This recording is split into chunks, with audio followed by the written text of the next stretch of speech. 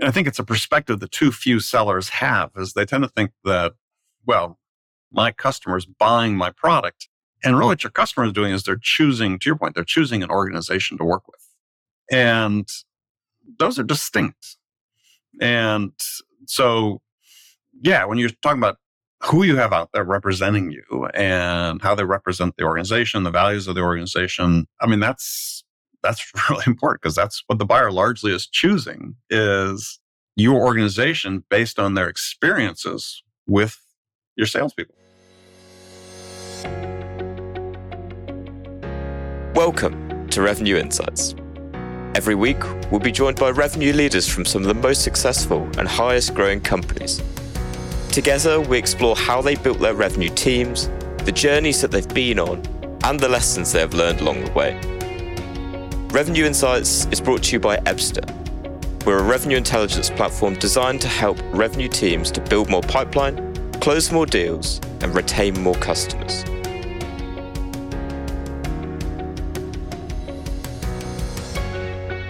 Hello there. You are listening to Revenue Insights. Today, my guest is author, podcaster, and speaker, Andy Poole. Andy has spent his career teaching salespeople how to master their craft whilst achieving their goals in life and in sales.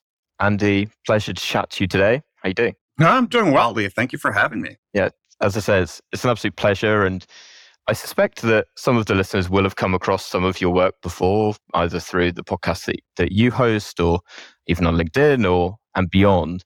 But for anyone that hasn't, and in fact, for those folks that have come across you, can you give a little bit more context around your story and how you've got to where you are today? Well, I'm really old, so it'd take a long time. But yeah, I'll divide it into sort of chapters. First couple decades of my career working primarily for startups in a different variety of different fields. So I did work with Apple in the very early days of Apple, then moved into selling large complex communication systems, which I did for multiple startups, grew them into successful exits. And in the year 2000, after, spending 15 years traveling the world incessantly, decided to sort of take a step back and share some of the things I'd learned in the business of selling. How do you sell large complex systems as a small company with no track record, no brand name, competing against really big name companies, and do it very successfully, which was sort of my specialty. And so started a consulting company to help teach smaller companies how to go out and compete for big business. And then, in about 2012, I got the bug to write a book, and that's now turned into 3 books, 4th one on the way. I started a podcast in 2015 that we did about 1,200 episodes of. That podcast was acquired a couple of years ago. And once my contract was over with that, then I started a new podcast called the Win Rate Podcast. So previous podcast was the Sales Enablement Podcast. And we changed things up a little bit with the new format. And I started working on that. Got a 4th book coming out next year, hopefully. So I'm sort of out there. A few people find me LinkedIn or podcast or somewhere. I think 1,200 podcast episodes is fairly out there. I feel like I'm currently running at fairly rookie numbers in comparison to that. So, well, the fact you have as many as you do is a testament to what you're doing, because the average number of podcast episodes, at least this is true about 5 years ago, the average number of podcast episodes somebody produced before they quit was 7. So that is crazy. Yeah, it's hard work. I mean, especially to keep doing it week after week or multiple times a week, whatever your schedule you're on. So kudos to you. Well, thank you. And I know actually we go into very similar topics, and I guess I want to start then based on kind of your background, a lot of the stuff that I think both of us talk about quite a lot. But I know from listening to your podcast, there's a lot of focus on the individual seller and how they can achieve their goals. And I'm just quite interested at a very high level for sellers in 2023 and going into 2024 as we record this. Sure. What would you say is the biggest challenge or challenges facing sellers at the minute? It's loaded, I know. Yeah, I know it's hard to come down with just one, right? But I think that the hardest challenge, or maybe the biggest challenge, however you want to phrase it, is, as I wrote about in my last book, Sell Without Selling Out, is how do you stay true to yourself as you sell. And by staying true to yourself, meaning how do you develop your own process, your own style of selling that's aligned with your strengths and your values, and bring that to bear on the customer. So resist the things that perhaps are being pushed upon you by your sales manager, your boss, and so on, which don't increase the probability of you succeeding. And this is sort of the basic conundrum for a lot of sellers, because ideally, you would want to put yourself in a situation where you have the support of your boss to have the autonomy to be able to develop your own style. But one of the things we've seen over the last 10, 20 years in sales, especially with the growth of sales technology, is and not criticizing technology, but just the way it's been implemented by so many managers, is more as instruments of command and control rather than instruments to help sellers be the best version of themselves.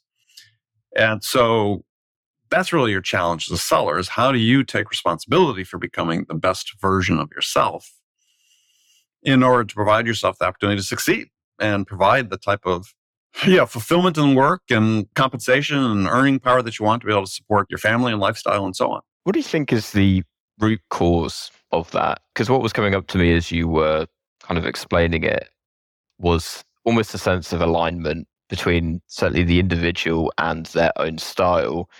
But I'd imagine that also extends to the seller themselves aligning with the values of the organization that they're selling for as well. So what would you say is the root cause of perhaps why sellers don't have or aren't adopting their own style?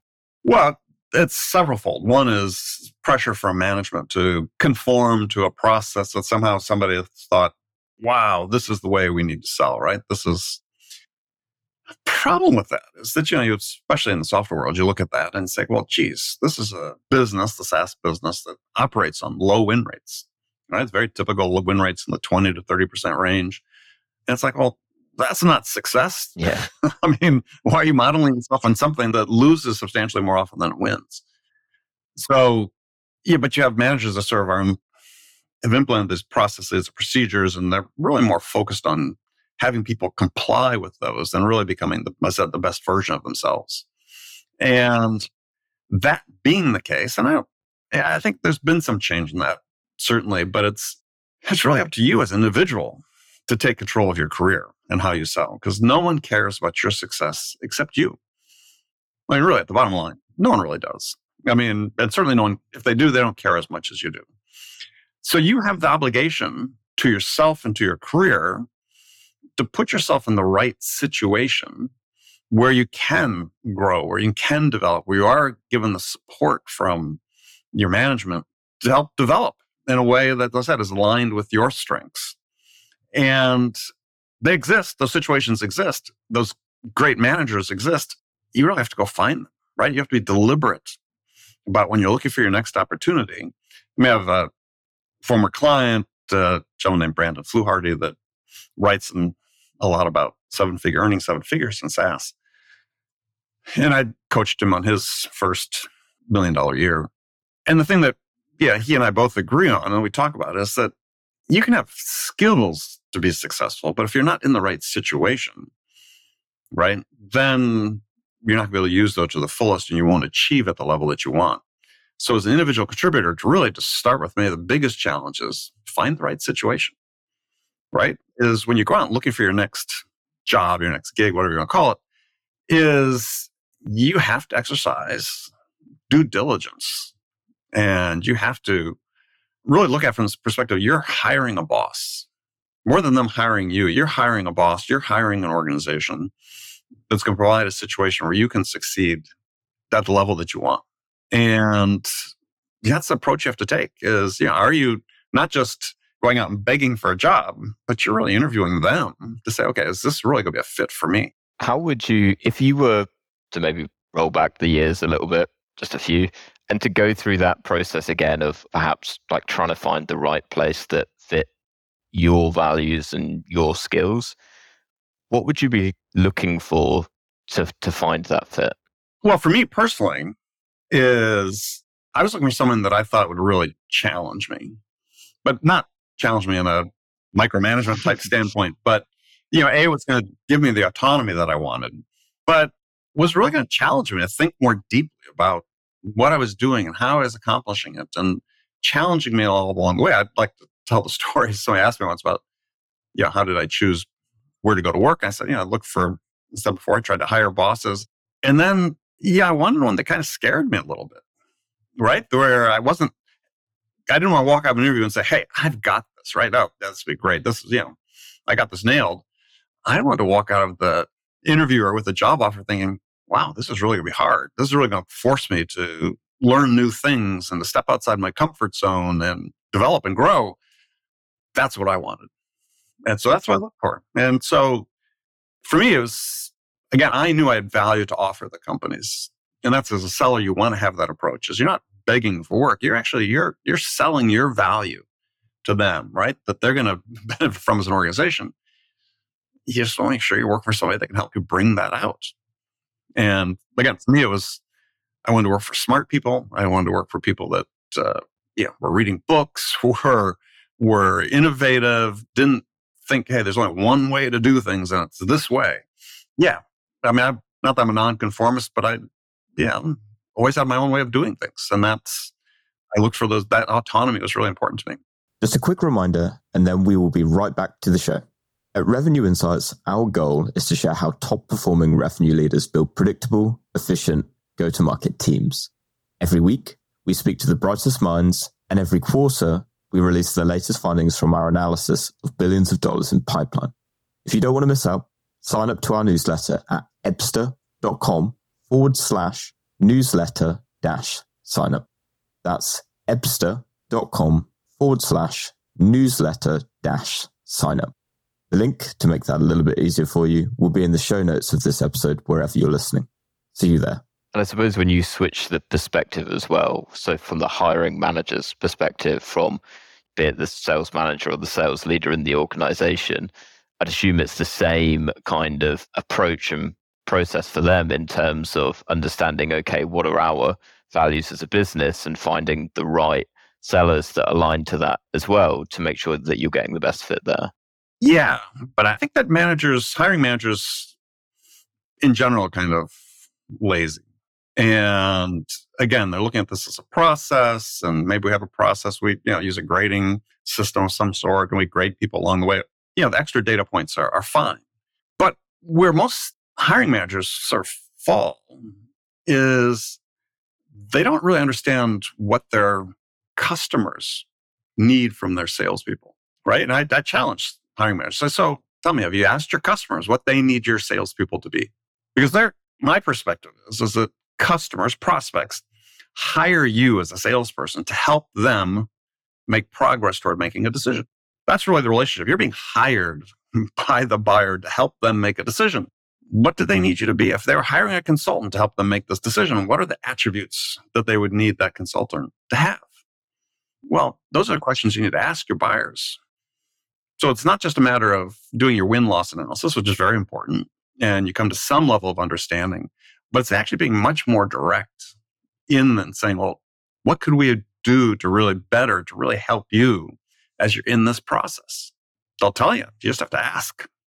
And so hiring managers need to add that step so that they know when they're interviewing people, to say, look, well, does this person really align with what our buyers need from us? In some cases, that may not be a specific knowledge set that the buyers need. Sometimes they just need somebody who can come in and ask them the right questions, right? And if there's a buyer is hiring a consultant to come and help them make a decision, and this is a perspective I think sellers should have, is this consultant's not selling anything at that point. They've already been hired, right? Their job is to go in and ask questions, uncover the challenges and what the opportunities are, and help the buyer really understand those. Well, that's what you're trying to do as a salesperson. I really like the, I guess, feels like bottom-up kind of approach that you take to it, in the sense of it's not even setting or defining what the values are, like, for the business itself. So, like, i.e. coming from the top down. So often the values that a business demonstrate often reflect those of the CEO or the co-founder. Actually, by the sounds of it, what we're talking about here is getting under the skin of it. It's actually talking to the buyer themselves and understanding from their perspective what it is that they are looking for, be it you talk about the type of buyer that they want to buy from, but this is also the type of business that they want to buy from as well, right?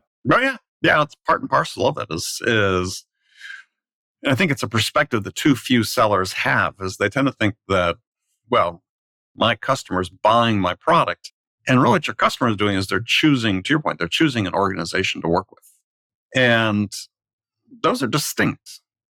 And so, yeah, when you're talking about who you have out there representing you and how they represent the organization, the values of the organization, I mean, that's really important, because that's what the buyer largely is choosing, is your organization based on their experiences with your salespeople. Yeah, because I love the concept of it. How do you start to translate that through to coaching reps from that perspective? And because I think it's, well, in my head, it feels like quite a difficult one, and perhaps it's not. But going through, okay, you talked about it earlier with like a win-loss analysis, for example. When you're doing that, do you try to do that through the lens of like trying to make that more buyer-centric, or what would you say your approach is to it? Yes. I mean, it's the start being buyer centric, because it's certainly a buzzword people use and it's so rarely done, right? But again, the data from Gartner and other research reports pretty clear that it's not the product or price that wins the deal. It's the buyer's experience with your organization, and particularly your salespeople, when they're going through their process. So you can sort of take a number of things that you do as a salesperson and say, well, geez, these have no value at all for the buyer. Trying to be really salesy. That has no value to the buyer. So why do we do those things? So when you start working with individual sellers to say, okay, how do we become more buyer centric? The ultimate goal is how do we win a higher fraction of our opportunities? As we start right at the beginning, is this our mindset of, what are we there for? And what are we trying to help the buyer accomplish? And it's not about us and our process. And so I've never been a big believer in these sort of linear stage-based sales processes, which really have become codified by CRM systems. And maybe it's because I was in the business for decades before there were CRM systems, but that hasn't really helped, because what's done is saying, look, we've codified this vision of what we think the buyer's doing, which bears no relation at all to what the buyer's doing. Just because we're in discovery doesn't mean they're in discovery. They don't know discovery from anything, right? So part of that is you really have to align with what the buyer is doing. And I think the buyer, again, been documented in several instances, but the buyer really has about 3 jobs they need to get done. They need to define what their challenges are and what the outcomes they want to achieve. They need to identify and create options for how they want to achieve their desired outcomes. And then they have to choose who they want to do that with. That's what they're doing. And so as a seller, you really should say, well, geez, how do I align with what I'm doing with what they're doing, right? How do I help them define their challenges? How do I help them define the outcomes that they want to achieve? How do I help them identify options or create options? Because we know when people make decisions, they want to choose from options. And studies done generally, they have, I think it's about, I forget the exact number, 70 or 90% of the cases, I forget though. One of those two, based on some work done by a professor in the United States, is people choose between 2 options generally. Okay. So you want to create a couple options for the buyers to choose from. And then just their experience of working with you and how you help them go through accomplish these jobs influences whether they're going to choose you or not. And a study from Gartner that came out this spring, the 9 most important factors in the buyer's choice of vendor. Number 1 was trustworthiness. Number 2 was adaptability. Is the seller able to adapt the way they sell to align with how we're buying? And of those 9 most important reasons, product and price weren't on it. What was coming up to me that I'm actually quite intrigued by as you talked about it was a little bit earlier you were talking about kind of your approach, perhaps because of when you were selling, probably is less process oriented and probably more, I don't know if this is fair to say, but more kind of instinctive approach to selling. And I mean that in the sense of listening to the buyer. And so instead of, I'm going to follow this playbook and that's going to get me the result that I want, instead it's listening to the buyer and aligning it to, here's how I can actually help you. What I wanted to ask was, because I guess certainly in my experience, usually to answer the question of how do we make this scalable, the answer usually is, well, we create a process because then we can repeat it and we do it over and over again and we see this wonderful hockey stick graph. So if we don't follow a process, I appreciate this is a horrible question. My response to that was always blah, blah, blah, blah, blah. But yeah, go ahead. How do you make it scalable? And for anyone listening to audio, I'm doing rabbit ears as I say that, without process. Yes. You start with the person, right? And so at the heart of being able to operate at higher win rates is you have to understand how to sell your product and how to sell it at a high win rate, how to sell it so that you can win more than you lose. Meaning that when you make the choice as a seller to invest your time and effort and attention into an opportunity, that you have reason to believe that there's a high probability you're going to win, and you know why. So that has to come out fairly early in the conversations you have with the buyers. And part of it does get back to what you talked about in terms of instinct, but instincts develop through experience, right? But when I took over sales teams of startups, my goal was always, how can I double sales before I hire another salesperson? Because what I wanted to do is I wanted to make sure that sellers knew, and I wanted to teach them how to sell what we had effectively. Meaning, how do we ensure that every time we interact with the buyer, that as a result of that interaction, the buyer was closer to making the decision than they were beforehand. So laser focused on really the fundamentals of, okay, if I'm going to take some of the buyer's time, what are they going to take away from it? The trouble with playbooks is there's always, we're going to do this, we're going to do this. Or it's like, yeah, but why? What's the reason why? Right? What is actually going to happen? And the trouble with some playbooks is, they're interesting as frameworks, but every single prospect is unique. I've never worked on a single opportunity. I've worked on hundreds throughout my career where it's identical to some other opportunity. They made their decisions the exact same way, the same number of people, the same personalities. What's the problem with some of these ways that you see sales managers try to put this process in place is they're assuming that, they're this ICP, this persona, you ask these questions, are going to answer it this way. It's interesting as a framework, but you have to be in the moment and you have to understand that the framework is just that. It's just a framework. And everyone is going to have a unique perspective. And so I learned early in my career is that, and I don't remember exactly how I learned, I think it's sort of experience, but probably a boss maybe helped me as well, is you could have two companies that look identical from the outside. And they could be in the same business, and you might think they're structured similarly and so on. But when you talk to the people on the inside, they say, we're not like them. Right? We've got a different way of looking at how we do business. We've got a different set of values, perhaps. We've got a different perspective on how we capture new business, how we service our customers. Unless you go into an account alive to the possibility and the reality that everybody is unique and you try to find that uniqueness, you're just be another faceless, nameless salesperson. But if you take the time to really understand that, then what happens? The buyer thinks, they get me. They get me in a way no one else gets me.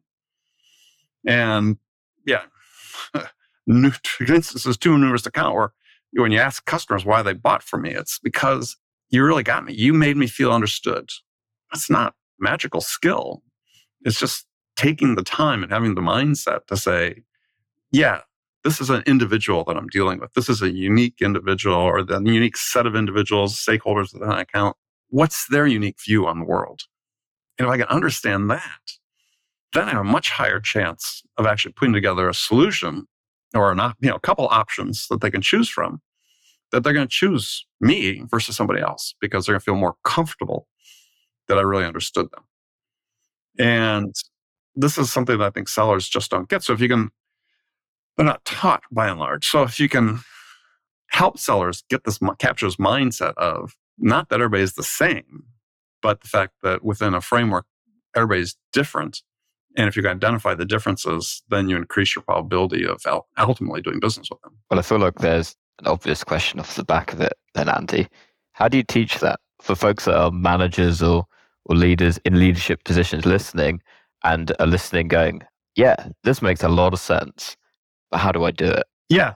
I mean, you can give a training class on it, but it's really up to the manager, the frontline manager to coach this, right? As you're working with people and you go through the opportunities they're working on. And instead of just coaching the deal and the tactics, is sort of do your own discovery as a manager. So what's really going on in this deal? You challenge the seller to think more deeply about what's really going on. And so this really falls, on the frontline managers, on the directors, is to be more rigorous in how you approach the opportunities you're working on, and to understand there is this uniqueness. And everybody talks, a lot of people refer to, salespeople lack acumen, and frustrates the buyer. And sure, some of that exists, but at the most basic level, I think the acumen that's missing is that we train sellers in this cookie cutter approach to sales, thinking that is efficient, but it's not effective. And you can't be efficient until first you're effective. And so you have to train and coach and develop your sellers one-on-one as a manager. That's where the action takes place. It's not sales enablement. It's not, they have a role to play.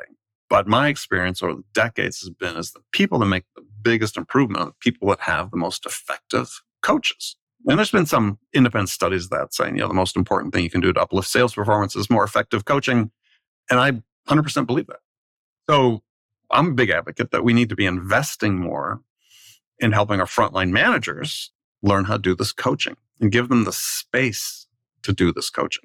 It's such an interesting point. What I was thinking about was, it's a bit like the chicken and the egg scenario of, well, we want to make it efficient, but we need to make it effective at first. But to make it effective, you need the patience and also the, I guess, almost intuition to work out what is effective. So what I'm interested by is, whose responsibility is it to work out what is effective? Now, for how I imagine it at like a small company is, that's perhaps founder led. It's often the founder that's kind of doing a lot of that early discovery of, how do I work out how to sell my product? How do we get to the point of product market fit? But that's not going to be achievable for an enterprise sized company, for example, that is launching a new product per se. So whose responsibility is it, and how do they go about proving an approach that is effective? It's a great question. First of all, you need to establish a metric for what effective is. And right now, the single best metric for effectiveness is win rate. And what percentage of your opportunities are you winning? And your qualified opportunities, right? So that really should be the flagstone. And that people are saying, this is the thing that we're really focused on. Because it sometimes requires some patience. In some cases, it might require a little of a step back, which is really hard in many organizations because, hey, they've unleashed the marketing engine, which is generating all this top of funnel activity, and yet it's yielding 25% win rate. And it's like, well, who's that benefiting at this point? And it is a transformation where the focus has to be on, if we make a choice. And so part of the criteria, real big criteria to start turning things around, is you have to establish the criteria for accepting something into your pipeline that's beyond, just they're living and breathing, right? Or they're willing to have a conversation with us. Unfortunately, that's sort of the standard for most companies. And winning at high rates is really a choice you make. It starts with a choice of who you're going to invest your time in. And so you want to have some criteria for that. And they can be formal criteria. I tend to operate a little more informally with some of that, where if I was talking to a seller and they said, Jeff got this new opportunity, even as early stage, I want to know, and I want them to be able to tell me, why were we going to win? Which is a challenge, right? But as a thoughtful salesperson, you need to know that. Why are you making the decision to invest your time in this? Oh, they said they were interested. Well, so what? So they're interested. Who cares? Why are they going to buy? Why are they going to buy from us? What's driving it? Now, they may not have all that information up front, but it's the type of thing that you train the sellers that they know they need to have that.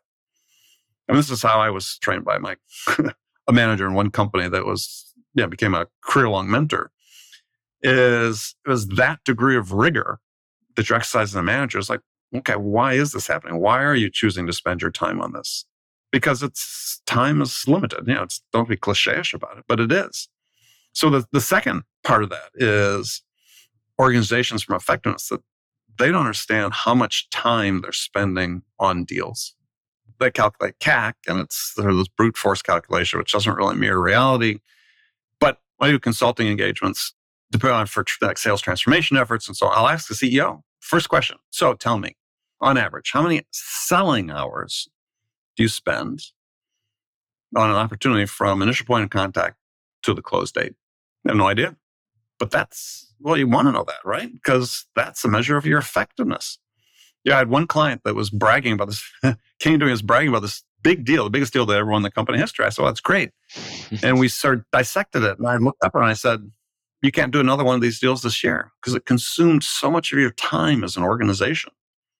Now, it's great as a learning experience because then they said, okay, we're not being very effective, right? It's like we're having, I think it was this one case that, they're sort of bragging. Oh, we had 21 meetings with the prospect. I'm like, wow, shouldn't you do that in 5 meetings? Oh, and it's like, hadn't dawned on them, right? They thought more meetings was better because they got more of the customer's time. It's like, now the customer is trying to get their job done, which is to gather and make sense of the information they need to make an informed decision with the least investment possible of their time and attention and resources. Right? They don't want to spend 6 months to make a decision on something they could spend 3 months on if you enable them to do that. So what people think is good, oftentimes in sales, actually is bad, both for them and for the buyer.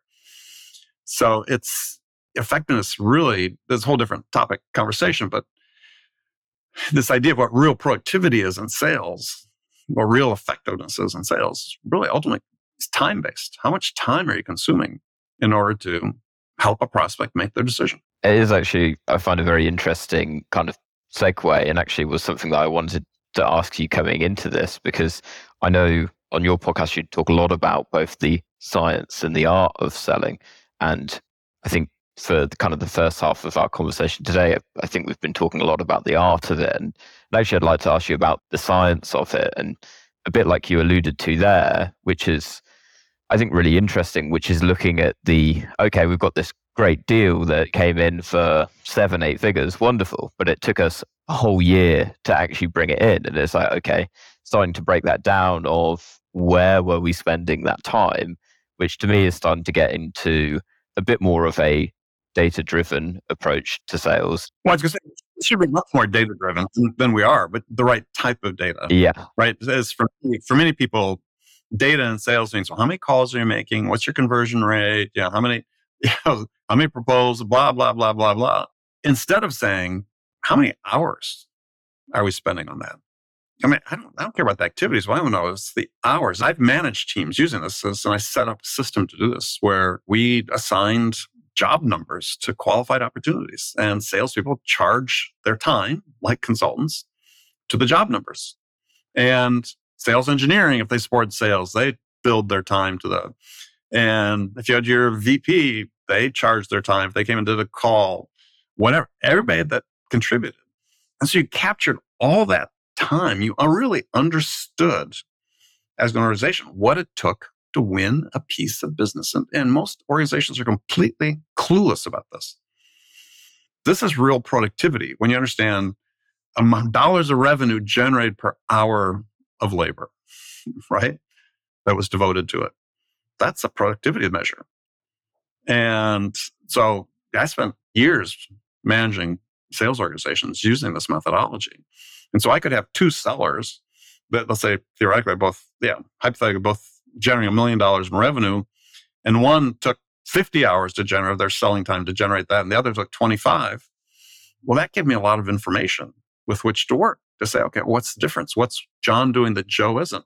Or alternatively, one seller generated $1 million of revenue, but it took 100 hours of additional resources from the organization, and the other person only took 25 hours from the rest of the organization. Well, again, that gave me a lot of information to use to say, okay, well, what do we need to change about how this person's conducting their business? How can we help make them more effective, meaning that they are able to accomplish the same task with fewer interactions, consuming less of the buyer's time? What would you say, and I feel like that's a really nice example of how you leverage it. Could you perhaps give maybe another example of like how data can be used to make a seller more effective? So there are obviously lots of, as you mentioned, kind of data like activity numbers that don't help a seller to be more effective because, just make more calls, just send more emails. And it's like, well, I'll just send a random email off. I'll make a random call without actually putting any thought into why they are doing that.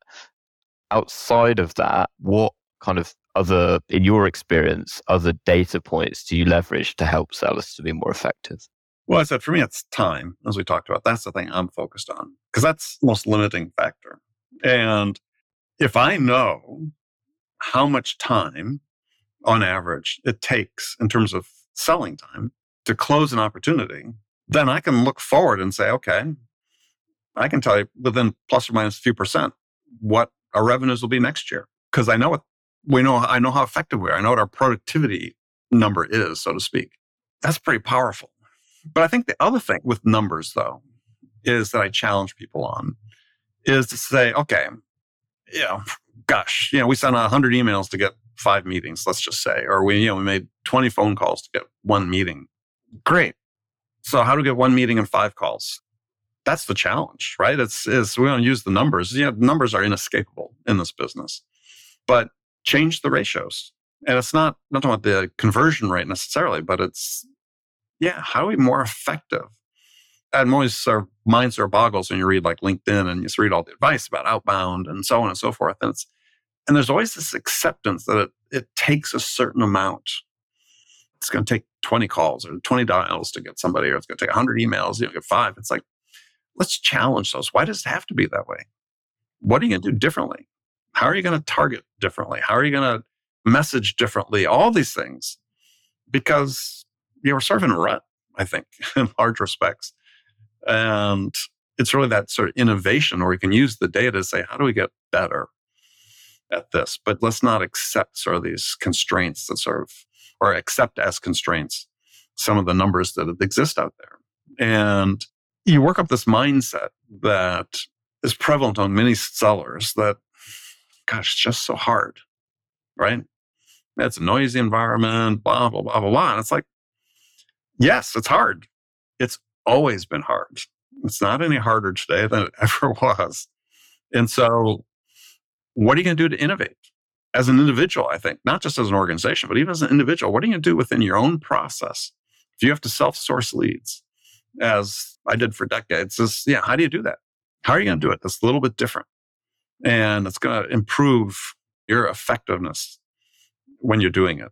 And that's the challenge, is come up with something different. Because then I think that innovation will spur other innovation. And I talk a lot about sort of the compliance orientation of many sales managers. Well, we've got this process, just sell to the process. The process sucks, right? I mean, if at the end of the day, your process yields, 20% win rate, it doesn't matter whether you're hitting your numbers or not. That's just bad. You're leaving opportunities on the table. So let's not do that. Let's be better. Let's be more intentional about the actions we're taking. And this is, again, what I see missing too often in sales. And it's really leadership and management has to empower sellers this autonomy to experiment and to become more effective. So how would a manager or a leader go about giving them that autonomy? And let me perhaps put a constraint on that, because I think for a lot of businesses right now, they're probably in a situation where it's like, well, I've got a handful of sellers who are hitting quota and I've got a majority of my sellers who aren't. And then it's, but I also want to give them a bit of time to experiment, which to me makes a ton of sense. But to someone that's perhaps under the cosh, got a number to hit themselves, and it's like, hang on, they're not hitting the number as it is. Can I really give them time to go and experiment? What would you recommend? Yeah, it's hard to do a transformation and assume you're going to hit, an aggressive growth number the next year. Yeah, I've been through it several occasions. We've had to change things dramatically within an organization. We had a bad quarter, but then came out the other side, all guns blazing. There's always going to be a price at some point, but the price is, but the reward is substantial, right? We can kind of muddle along we're doing, or hey, we're going to do a little bit of reset. We can start something really basic. So, to a point example you were given, we've got the situation where so few sellers as a percentage are hitting their quota. We've seen the numbers. In B2B sales, 40%, less than 50%. Most people say, as low as 40%.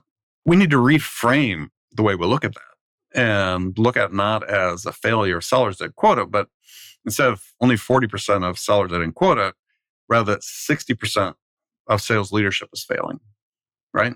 Sales leadership has a 60% failure rate. So how are they going to fix that?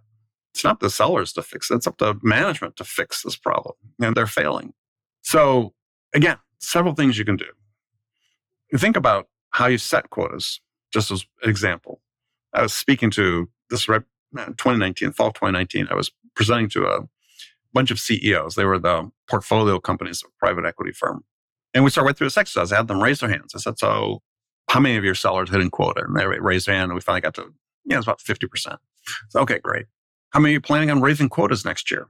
Well, they all raised their hands. I said, so yeah, how much should go around the room? How much are you going to raise quotas by?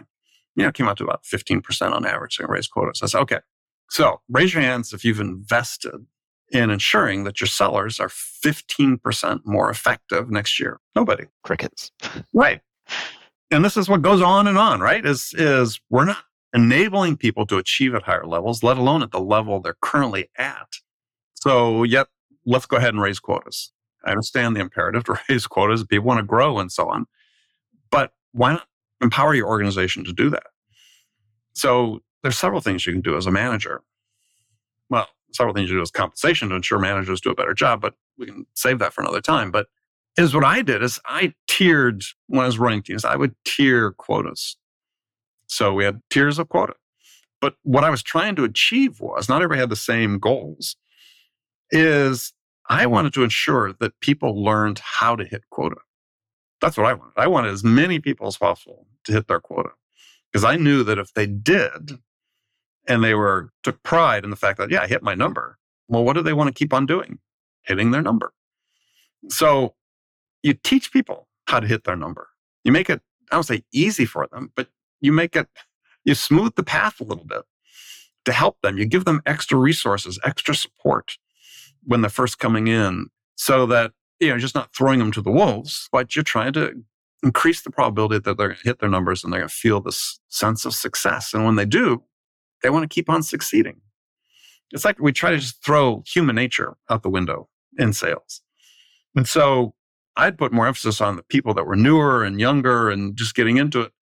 I wanted to make sure they experience success right out the gate. I didn't hand them accounts. I wasn't doing, things like that. I was devoting more of my time with them to help them succeed. That's what you have to do as a manager. As you say, it's not just going to focus my efforts. So many managers. I read, LinkedIn's about post article. Oh, it's so frustrating. My manager's spending all the time with the bottom performers. They don't have any time for me. And that's just BS. And in general, managers spend the bulk of their time with the top performers because that's where they think they're going to make their numbers as a manager. That's where they're going to get paid. But so we need to change the incentives for managers to understand their job is to develop everyone. And because you're building the capabilities of the organization they work for, not just doing something for 1 year. So give them incentive to make sure that as many people as possible succeed. And then you can have somebody spend a certain amount of time at one tier of quota, and then the next period or year, they move up to the next tier once they've experienced success, and they'll bring their success with them. Just a quick reminder, and then we will be right back to the show. At Revenue Insights, our goal is to share how top-performing revenue leaders build predictable, efficient, go-to-market teams. Every week, we speak to the brightest minds, and every quarter, we release the latest findings from our analysis of billions of dollars in pipeline. If you don't want to miss out, sign up to our newsletter at ebster.com/newsletter-sign up. That's ebster.com/newsletter-sign up. The link to make that a little bit easier for you will be in the show notes of this episode, wherever you're listening. See you there. Beautiful thing I find about that as well, as I'm sure you can kind of testify, is for those younger, more experienced folks, is as they are getting those wins and experiencing those wins and enjoying those wins, is they are, one, both learning along the way themselves, but those learnings then can be shared with the rest of the team. And actually almost by osmosis, it's then the successes that they have then being shared around, to your high performers, where it's, oh, I never viewed it in that way, or I never thought to ask that question, or I never thought to thread in that persona or that stakeholder, and it offers a completely different perspective. It does. I mean, you get that sharing within an organization, which is, as you talked about, is so important, right? And yeah, it can happen both directions, from high performers to newer people to high performers. But really the critical thing is just you're dealing with human beings. And as a manager, what you want to do is you want to talk to the people who work for you. You understand the things that are driving them. You understand the challenges they have. Put together a plan to help them overcome those challenges, achieve their goals. You do that. You build loyalty, which is important. If you can hang on to people for an extra year or two, that has a real price you can put on it, which is valuable. Yeah, you're more likely to succeed in your job because you're going to have a higher fraction of your people hitting their numbers. I mean, again, a seller, a sales manager can't control what the number is, is given to you. But you want to develop as broad a bunch of, a broad a group of people who can hit it as possible. And so that I think is part what's missing in it. And what happens, I think, is certainly you see it, is sales managers, like a lot of people in sales, operate from a position of fear, right? Oh God, we got to do these things, this quote unquote proven process, because afraid I'm not going to hit my number. But the proven processes generally are pretty bad. And they're not yielding the results. They're yielding low win rates and few sellers hitting quotas. Change it. That's not the way of the world. That's not the way it has to operate. Andy, I want to ask one final question. What is one book that you'd recommend to salespeople, sales managers, sales leaders, the whole shebang, if you'd like? What would it be? That's an interesting question because there's lots of different ways to answer that. There's a serious answer, and people think I'm kidding when I say this, but I recommend people read Shakespeare. Love it. Why? Because it teaches you how to communicate. And it does a couple things. One is there's a great book written by a U.S. author, Harold Bloom, called Shakespeare and the Invention of the Human. And basically, that Shakespeare, through his writings, really defined a lot of what we know as human interaction in the modern world. And I mean, Bloom's book is great, but just language is so important in what we do. And choice of words is so important. And yet it's not given the importance that it deserves. And when we're in a business where the margin between winning and losing is so small, I mean, you have to assume, and I tell people to assume that you win by 1%, right? If you're in a competitive deal, you just have to be 1% better. Well, what's that 1% going to come from? And oftentimes, I think it boils down to how clearly you're communicating with the buyer at every step of the process. So they really understand what it is that they're going to be achieving investing in your product and service. And I just think communication is overlooked as a skill. So, I mean, it's not going to be for everybody, but I think there's no better place to read to learn how to really communicate with language than reading something like Shakespeare. I do think it's probably one of my favorite recommendations that we've had in many ways, just because of the underlying value from it. And I suppose I come at this from a position of bias because I live in a marketing world as opposed to maybe full-on sales world. But the value of communication, but also the challenge of it is pretty remarkable from a marketer's perspective, especially when you're doing copywriting. I know there's plenty of people on LinkedIn that talk about for all the skills in marketing that you need, copywriting is the one. And it's like, well, why is that the case? And it's so often because you are trying to communicate so much with so little. And also it's a question of whether you are communicating what the message that you want to get across. Are you using the right words? And are you using the right words to the right person? So, for example, if I am trying to communicate it to quite a technical person, someone in revenue operations, for example, the language that I'm going to use is probably very different than someone who maybe a salesperson on the front line who's just like, you're using technical language, it's just going to go whoosh, where someone else is like, I get it. But that simplified language may not actually get across all the meaning that you want to get across. Well, yeah. I mean, you write for different audiences, right? As not just marketer, as a salesperson. You will necessarily write differently to the CEO than you will to a peer at a similar level in an organization that you are, right? One will be a little more formal. But in all cases, what you're doing is let's say when you write something to somebody, what you're really doing is you're asking them to invest some of their time and attention in something you're sending to them. And so you have a choice.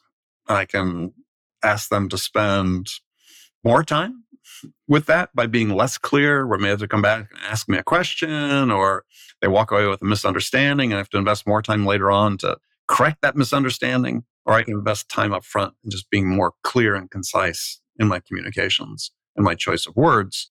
That's being effective. Absolutely. Andy, it's been a really, really valuable and insightful conversation. I'm going to move to wrap us up there. For everyone that's been listening and perhaps they're like, I probably feel a sense of, there's a lot of common sense in there, and actually there's a lot more that I want to take from this. If they want to learn more about some of the stuff that you're talking about and what you're teaching to the sellers that you work with, where can they find you? Sure. Yeah, follow me on LinkedIn. And yeah, feel free to message me on LinkedIn if you want to have a conversation about anything. You can go to andypaul.com, my website.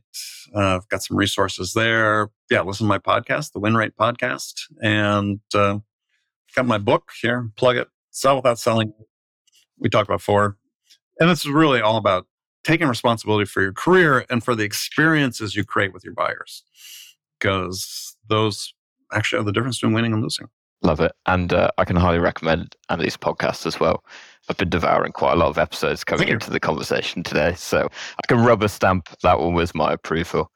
Andy, thank you so much again. And to everyone that listened this week, thank you so much. We'll catch you next week. Lee, thank you. Thanks for listening to Revenue Insights. If you want to learn more, subscribe to our newsletter and we'll deliver every episode straight to your inbox. If you have any questions, feel free to connect with us on LinkedIn. Our links will be in the episode notes. See you next week.